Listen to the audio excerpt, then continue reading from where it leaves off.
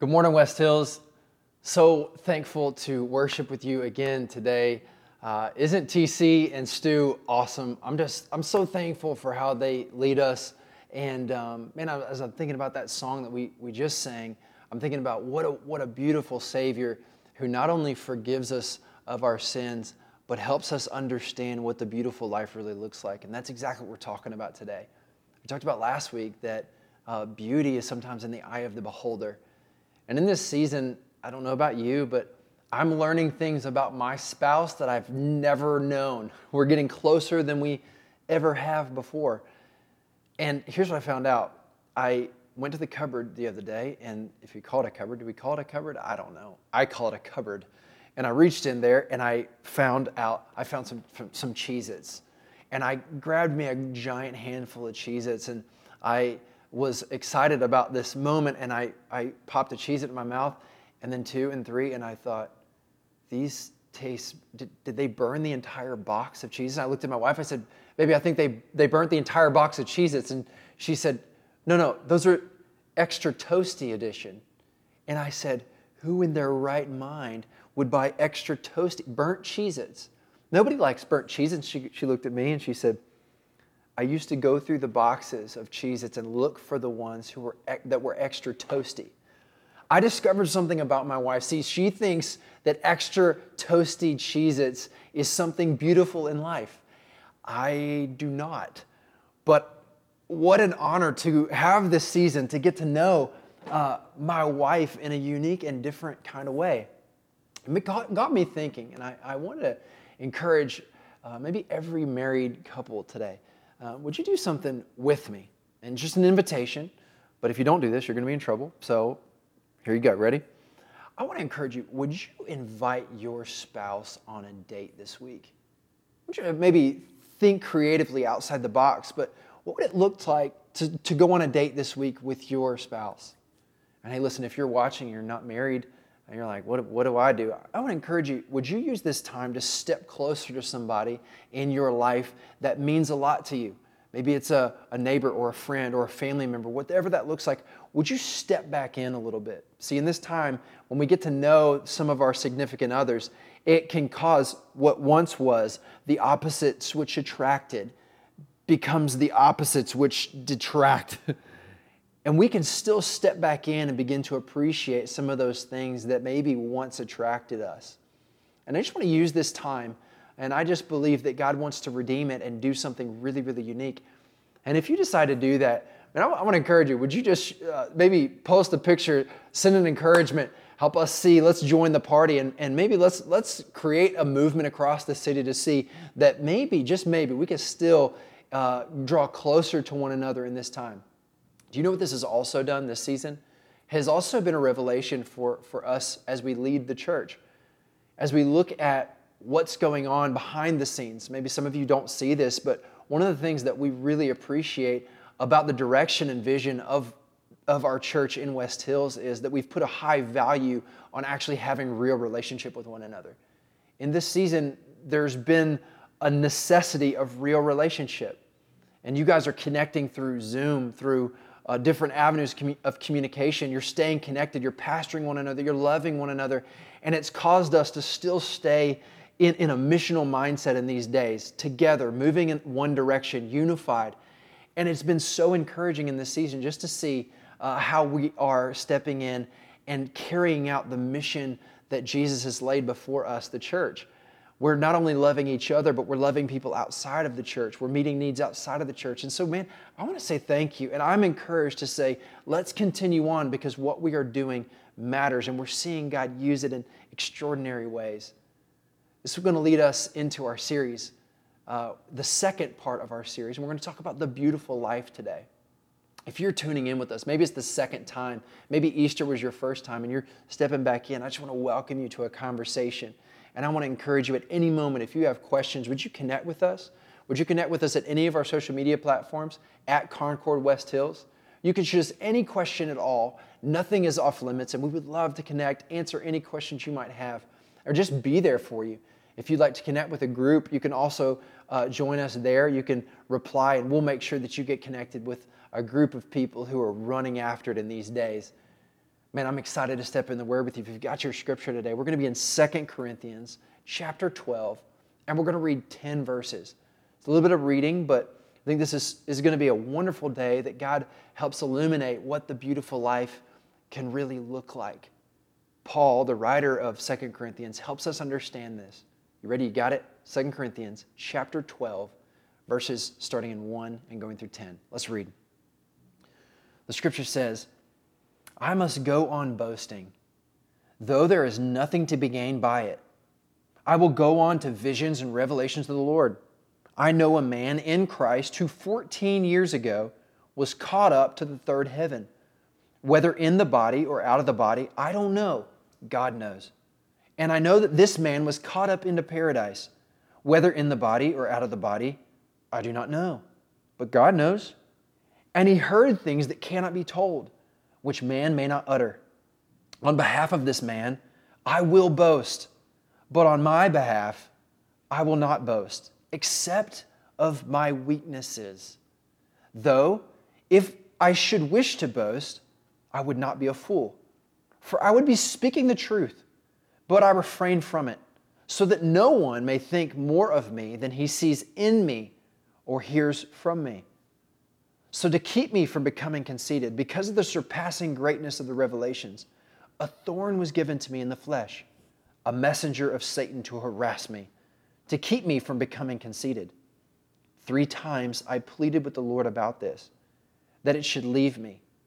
But he said to me, my grace is sufficient for you, for my power is made perfect in weakness. Therefore, I will boast all the more gladly of my weaknesses, so that the power of Christ may rest upon me. For the sake of Christ, then, I am content with weaknesses, insults, hardships, persecutions, and calamities. For when I am weak, then I am strong. You see, as we look at this passage, you have to understand, when you begin to read the Bible, you've got to understand what's going on in the background, what's going on around this passage. Why is Paul writing this letter? It helps us understand what really is being spoken in the Scriptures. You see, here's what's going down. Paul is writing to a church in Corinth. This is his second letter that he's written to this church. You see, in the first letter, here's what went down. The Spirit of God shows up in this church and begins to do extraordinary things. Miracles begin to happen. And people find out that the Spirit has gifted them in very unique ways.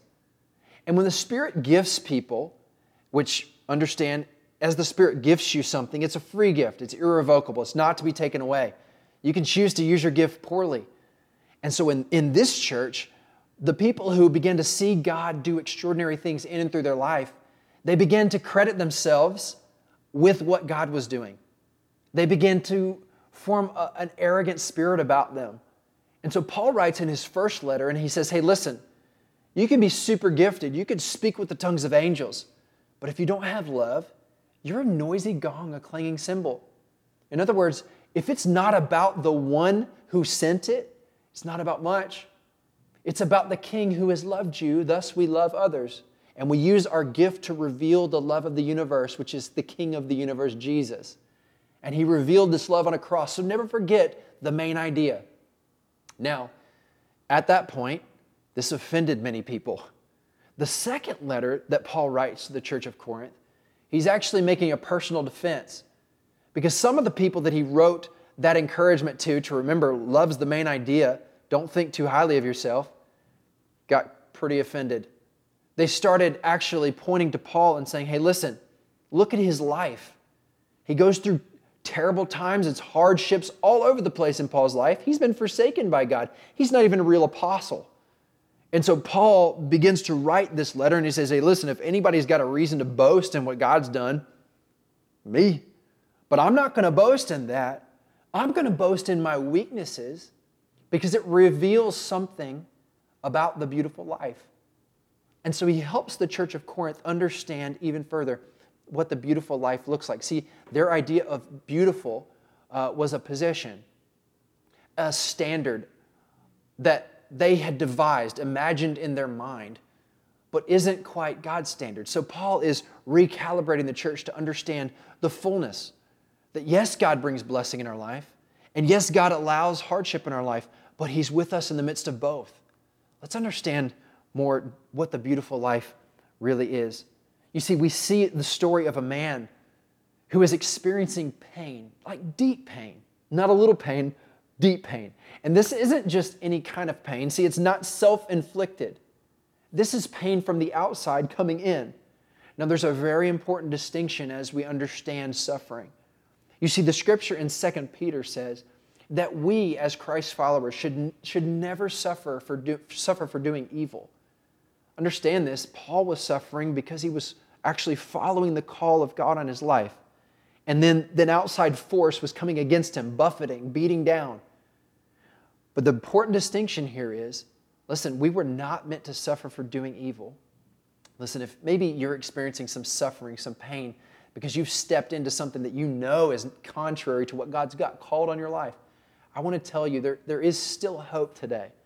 But the beautiful way is the encouragement that Jesus gives. Would you turn a different direction? Would you begin to, instead of going the way that maybe you thought was beautiful at one time, you're beginning to realize it's not so beautiful? Would you turn another direction? But as you turn another direction, there's an illustration in the scripture that infers stepping into light. It infers stepping into being known again. That's a scary thing sometimes. And I want to encourage you, wherever you are today, would you become known? And it might lead to some pain right off the bat, but it's a temporary kind of pain.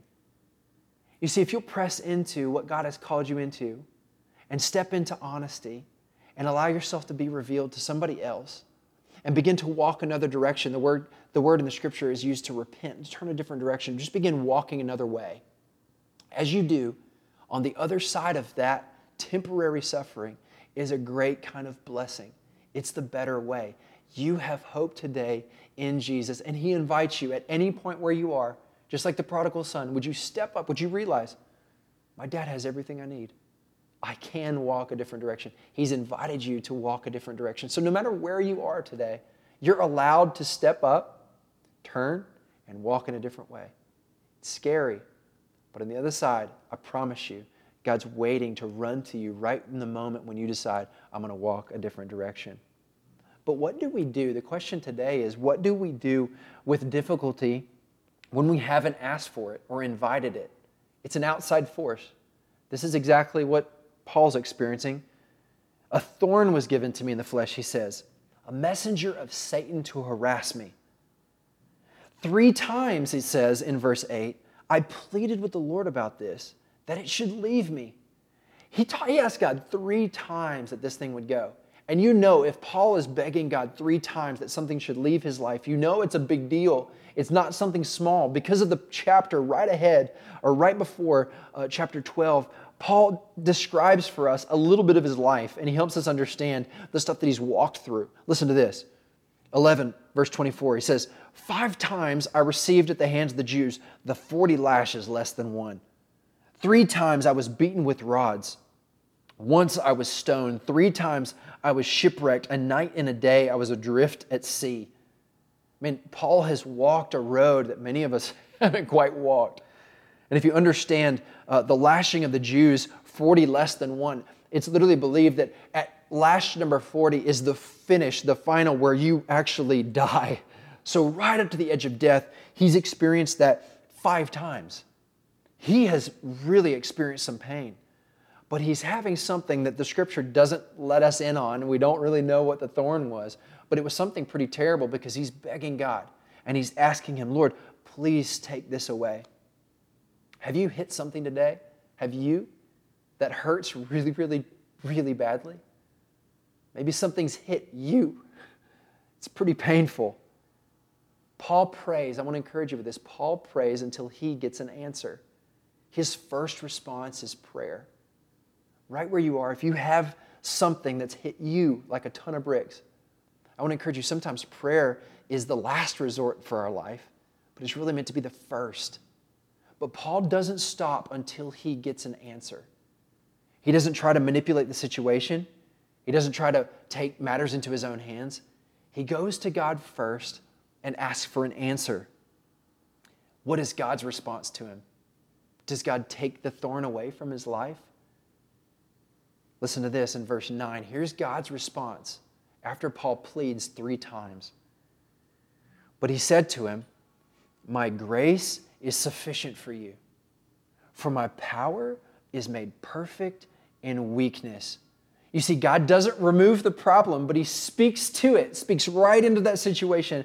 And he says, my grace, that word grace is my favor. My favor is enough for you. You see, Paul had an idea of what grace could look like. Paul had an idea of the ideal. In your situation, as you think about maybe in the past of what has hit you, or expect that coming down the road, something's coming in from the outside that's going to be painful, it's going to be challenging. What do we do with that? We all have an idea of what could be a good situation for our life, what could actually fix or mitigate the situation. We all have that idea. Paul did too. His idea was, God, take this from me. Isn't that our first natural reaction to something that's painful? Oh, get it away. Let it go. That's Paul's. But that is not God's vision for the situation. And sometimes that doesn't feel so good. But the encouragement here is to discover a new depth of God that Paul had not quite understood before. Paul heard from the Word. He heard God. He heard the living God speak in and go, my grace is my favor. Paul, see, you're focused on what could be your idea of grace. Would you receive mine today? Would you let me define for you what grace could look like? You see, in that moment, Paul is faced with a decision. He can receive God's idea of grace, or he could take matters into his own hands. You have that very same decision. We each do, often. And sometimes, let me be honest, prayer is not my first response. And I do take matters into my own hands. And I experience God's favor and grace on the other side as he redeems all situations and makes all things new, yes. But Paul decided that day to receive what God said is grace. My grace is enough. Would you receive that today from me? And this passage helps us understand that if you receive the truth from the King, then he will work all things and help us understand in ways that we have never been able to understand. He'll help us see things that we've never been able to understand and see. He'll help us get a brand new picture. He'll help us understand even further and deeper what beauty really could look like in our lives. And it's a different perspective than we could have produced in our own power. But Paul calls this a thorn. It's a very interesting word. Would you take this thorn from me, God? I don't want the thorn. Why thorn? I believe that it points us to what he realized in the grace being enough. See, Matthew 27:29 says this, and after twisting together a crown of thorns, they put it on his head and a reed in his right hand. And they knelt down before him, mocked him, saying, Hail, King of the Jews. You see, this is the grace that had been extended to Paul. You see, Jesus, he became the King of thorns to give Paul a hope in the middle of his thorn. This is a truth for each one of us to receive today. That the King of the universe stepped down into our space, became the King of thorns, bore thorns for you, that in the middle of your thorn that you might have a hope, a great and precious promise that the King of the universe has loved you and his grace was poured out as a free gift that he earned. We haven't earned it at all. We couldn't do it good enough. And yet he extends in the middle of his thorns favor, and he says, I've loved you in the middle of my pain and my punishment. I'm going to extend to you a favor from on high. I've loved you, and I proved it on a cross. And then I proved my authority by raising from the dead. Nothing can hold me down. And now I reign supreme over heaven and earth, and I extend to you my favor. My grace is enough. And right where you sit today, my grace is enough. I want you to hear that spoken over you as Paul heard it spoken over him. My grace is enough for you, my child. My grace is enough for you, my daughter. My grace is enough for you, my son. Would you receive that from me today? It's yours to receive. It's the free gift available to you through Jesus. Paul realized that his thorn pointed him to other thorns. He was feeling the pain, but Jesus became the King of Thorns to give us hope in ours. He brought a brand new perspective. Thus, here's what was produced: contentment. You see, Paul was no longer searching for his idea of a way to build a kind of grace in his life, to build this life that he wanted. It was no longer about that because the perspective began to enhance.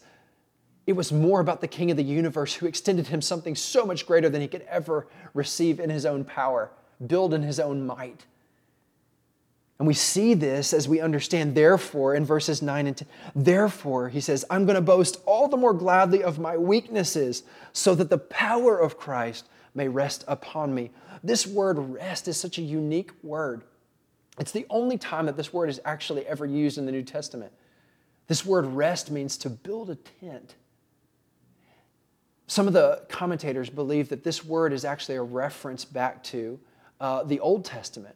As a root word in this word is shek, which is a root word in Shekinah glory. It means the tangible weight of God, the actual presence of the living God. What is Paul helping us understand?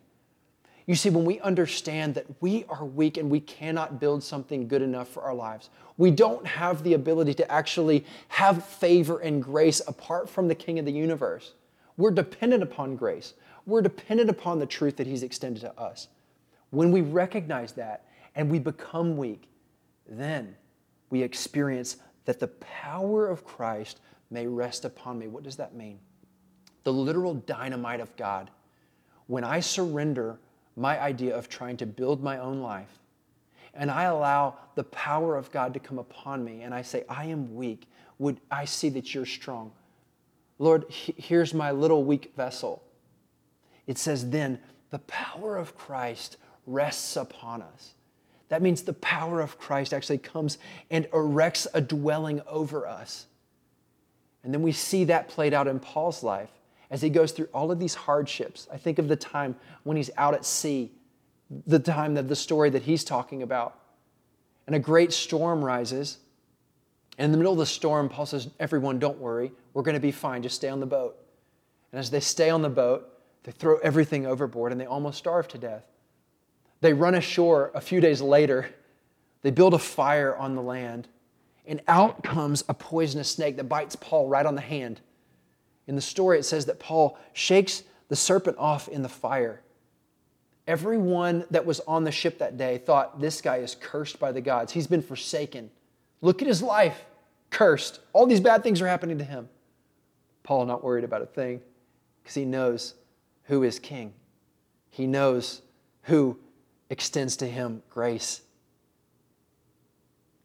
He doesn't end up dying. And you know what happens next? Because of this act, because of this power that comes over Paul, everyone looks to him and says, this guy's a god. He's not cursed. He is a god. Let's worship him.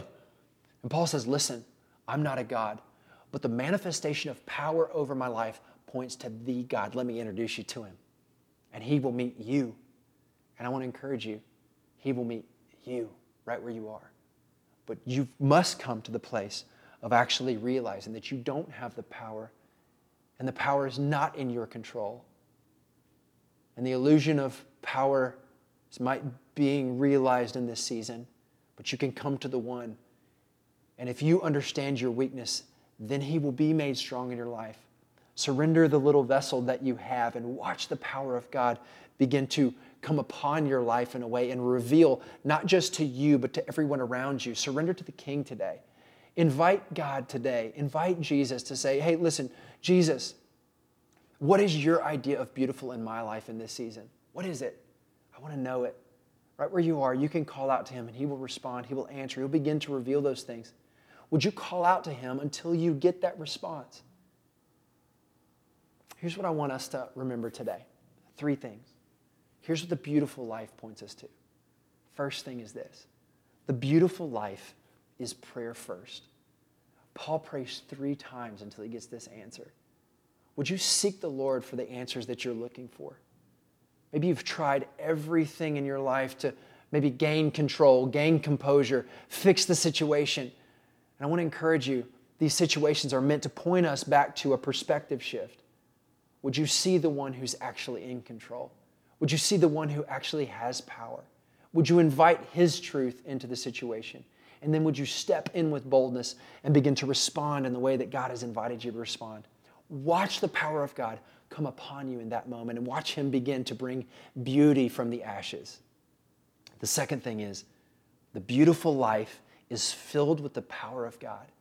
This is meant for you to experience. You see, the power of God is actually meant to be experienced. And then not just by you, but everyone around you. As you understand that your life and the beautiful life is not yours to conjure up, to imagine, to try to create in your own power. It's to be given, to be received. You can receive it from Jesus. And the way first is this. This is the power of God. Paul helps us understand that in Romans, where he says that the power of God is the gospel, the good news. I shared that with you as you understand that the crown of thorns was put over Jesus. And if you receive this truth today, that the crown of thorns, the punishment for sin, was placed on Jesus first. And in the midst of punishment that he looked at you and he says, instead of punishment, I'm going to give you my favor. Receive his favor today. Receive forgiveness today. Do you feel guilty? Do you feel shame today? Right where you are, if you feel that, if you experience that, bring that brokenness to the King today. Offer it to him. Hand it to him. It's not yours to carry. Bring it to the cross today and allow him to cover it. Allow him to bear it at the cross. You've got to bring it there. You've got to take it to the cross. And you've got to place it on Jesus. And then you've got to thank him for taking it because he will. Now, from that place, receive his favor. This is the promise that's extended to you. This is the power that will come upon you, but it's only through the good news. You must receive good news today. And it's not in your power, it's in his. Receive it from him. Favor from him. Not favor earned from you. Favor from him, earned from him. Jesus, give us favor today. I pray that you offer forgiveness today. God, I pray that somebody today is not feeling forgiven. God, I pray that forgiveness would enter their home today. God, I pray that your peace would enter their home today. And I pray that they would experience your presence in their home today. And it wouldn't just be a feeling or a moment, but God, it would begin to extend to others around them. As they're extended forgiveness today and they're receiving it, God, I pray that forgiveness would be extended to those in their life and they would experience the beautiful life today. The third thing and the final thing today is that the beautiful life is available to you. Not just you. The beautiful life is actually available to everyone. You say, Jay, I have a thorn and it's not beautiful. It's not beautiful at all. And I haven't done anything to get it. Or maybe you have. And I want to tell you that there's still hope for you today. There's hope in every situation. And there's hope because of what we talked about earlier. I want to finish with a story. You know, there's a platform that Microsoft actually just came out with. It's a brand new operating system. It's their final one. And they called it Microsoft Me for Millennial Edition. It had a unique feature about it. It had a restore function feature. It's an odd feature, but for anybody who's not a computer expert, it would allow you at any point, if you had maybe a system crash or something went wrong, you could restore your system back to a date and time that you desired. Wouldn't you like to do that? Maybe you'd like to do that with your life today. I remember the day and the moment that something happened. I made this decision that changed the trajectory. It shifted every aspect of my life. And now I'm a victim to everything that it caused. And I want to encourage you just in that moment that you made a crucial decision, another decision is available. You see, here is the decision that's available for us today. You see what Microsoft Windows calls System Restore, God calls redemption. And this System Restore is available to you. This beautiful way of life is available to you and everyone around you. Receive it today. Come to Jesus and allow him to give you exactly what you need. Meet you right in the middle of your thorns. Because in the middle of your thorns, recognize that he bore a crown of thorns, that he might transform the thorn that is in your life today. This is what transformed Paul's idea in his life, which he then extended and encouraged an entire church of people to understand that in his weakness, then the power of God can actually be seen. So what you might see as a thorn today, what you might see as a weakness today, I see as an opportunity from what the scripture points us to. God wants to show up and show out. Would you allow him to? Invite him into your situation. Ask him, what is your truth for me to receive today? That I might see a brand new perspective of life. Not my thorn, but your thorns. And in the midst of your thorns, you're going to transform what I see as my thorn. If you made this decision today, would you connect with us? Would you connect with us? But first, before you do that, pray. Pray first. Then, would you connect? If you have a question, if you want clarity, anything at all, at the bottom of your screen, you're going to see a way for you to connect. At any of our platforms, you can connect right here. Ask any question that you desire. Maybe you are a seasoned Christian. You've been walking the good life for a long time. You've been experiencing the beauty of God, but you've maybe made a decision that you're experiencing some hardship. Or maybe you haven't made the decision, it's entered your life. I want to encourage you, would you reach out and do not do this alone? This is what the body of Christ was made for. This is what the church was meant to do. Walk alongside you in these days. Reach out, don't do it alone, and remember, you're not alone. We are here for you, my friend, and we're excited to step in and encourage in the days ahead. We're going to continue in our series about what this beautiful life continues to look like. But my prayer is today that we would see our weakness as an opportunity for God's manifest power to be revealed in and through our lives. My prayer is that we would experience the power of God today as we receive all of the good things from him. His grace is enough for us, my friend. What good news it is. Let's go share that in these days. I love you, church, and I'll see you next week.